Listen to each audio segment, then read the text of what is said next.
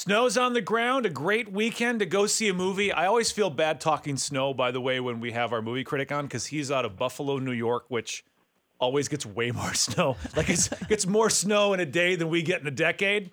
But ladies and gentlemen, our movie critic, Willie Waffle. Good morning, Willie.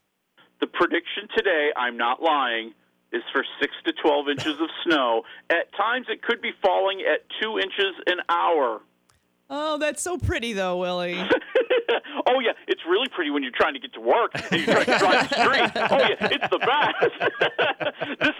This is my problem. I'm with you. I love the snow. I love how it looks. I love sitting in my house on my couch looking out the window and looking at the wonderful white stuff falling.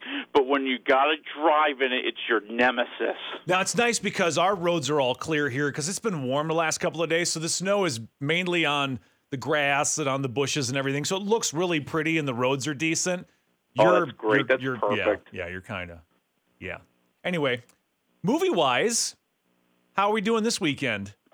Well, you really got one. It's Oscar weekend, so you don't have a lot of activity, but you do have one big blockbuster. You've got Birds of Prey, starring Margot Robbie as Harley Quinn, our favorite part of the Suicide Squad movie. Why, she was so popular and so amazing. Why don't we make an entire movie about her? It worked out okay. It wasn't the best. Well, I've never thought Harley Quinn has been a character that you want to see on screen for the entire time. Like, she's great in small doses. Like Kramer. Right. She adds flavor to something, but she's just a side character that can get kind of annoying real quick. Well, and I think that in this movie they take away a lot of her energy.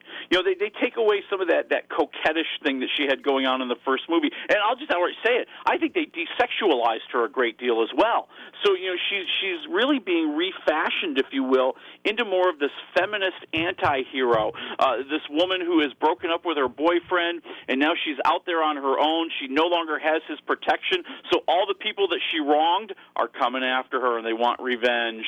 And she is now trying to figure out a way to make it in this world, and maybe has an opportunity when she can do a favor for the local crime lord and get back a $30 million diamond. Okay, I do like that they kind of desexualized her in this, because when you see a bunch of 11-year-old girls trick-or-treating as Harley Quinn, especially after you watch The Suicide Squad, it was not cool.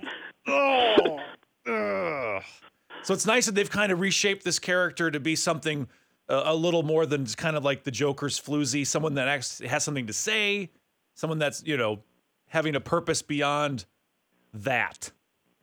Yeah, and I think, the biggest problem with the movie is once you get beyond her, there's not much else there. I mean, they're obviously trying to build up this franchise, this Birds of Prey, as we meet the other women along the way, and how they play into the story and how they end up coming together at some point. But I feel it's outside of Margot Robbie. You got a lot of boredom, maybe with the exception of Ewan McGregor, who plays the big evil crime lord Black Mask, and he's fabulous. He's like over the top and flamboyant and crazy and really very, very entertaining. All those things that you really thought the entire movie would be like. A movie that wants to be Daredevil but just can't quite go as far as that. Okay, how many waffles for Squad, Birds of Prey?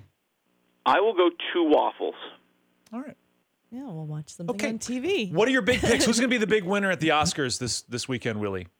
Well, I think it's going to be 1917. I mean, usually the movie with the most nominations wins Best Picture, and this year that's The Joker.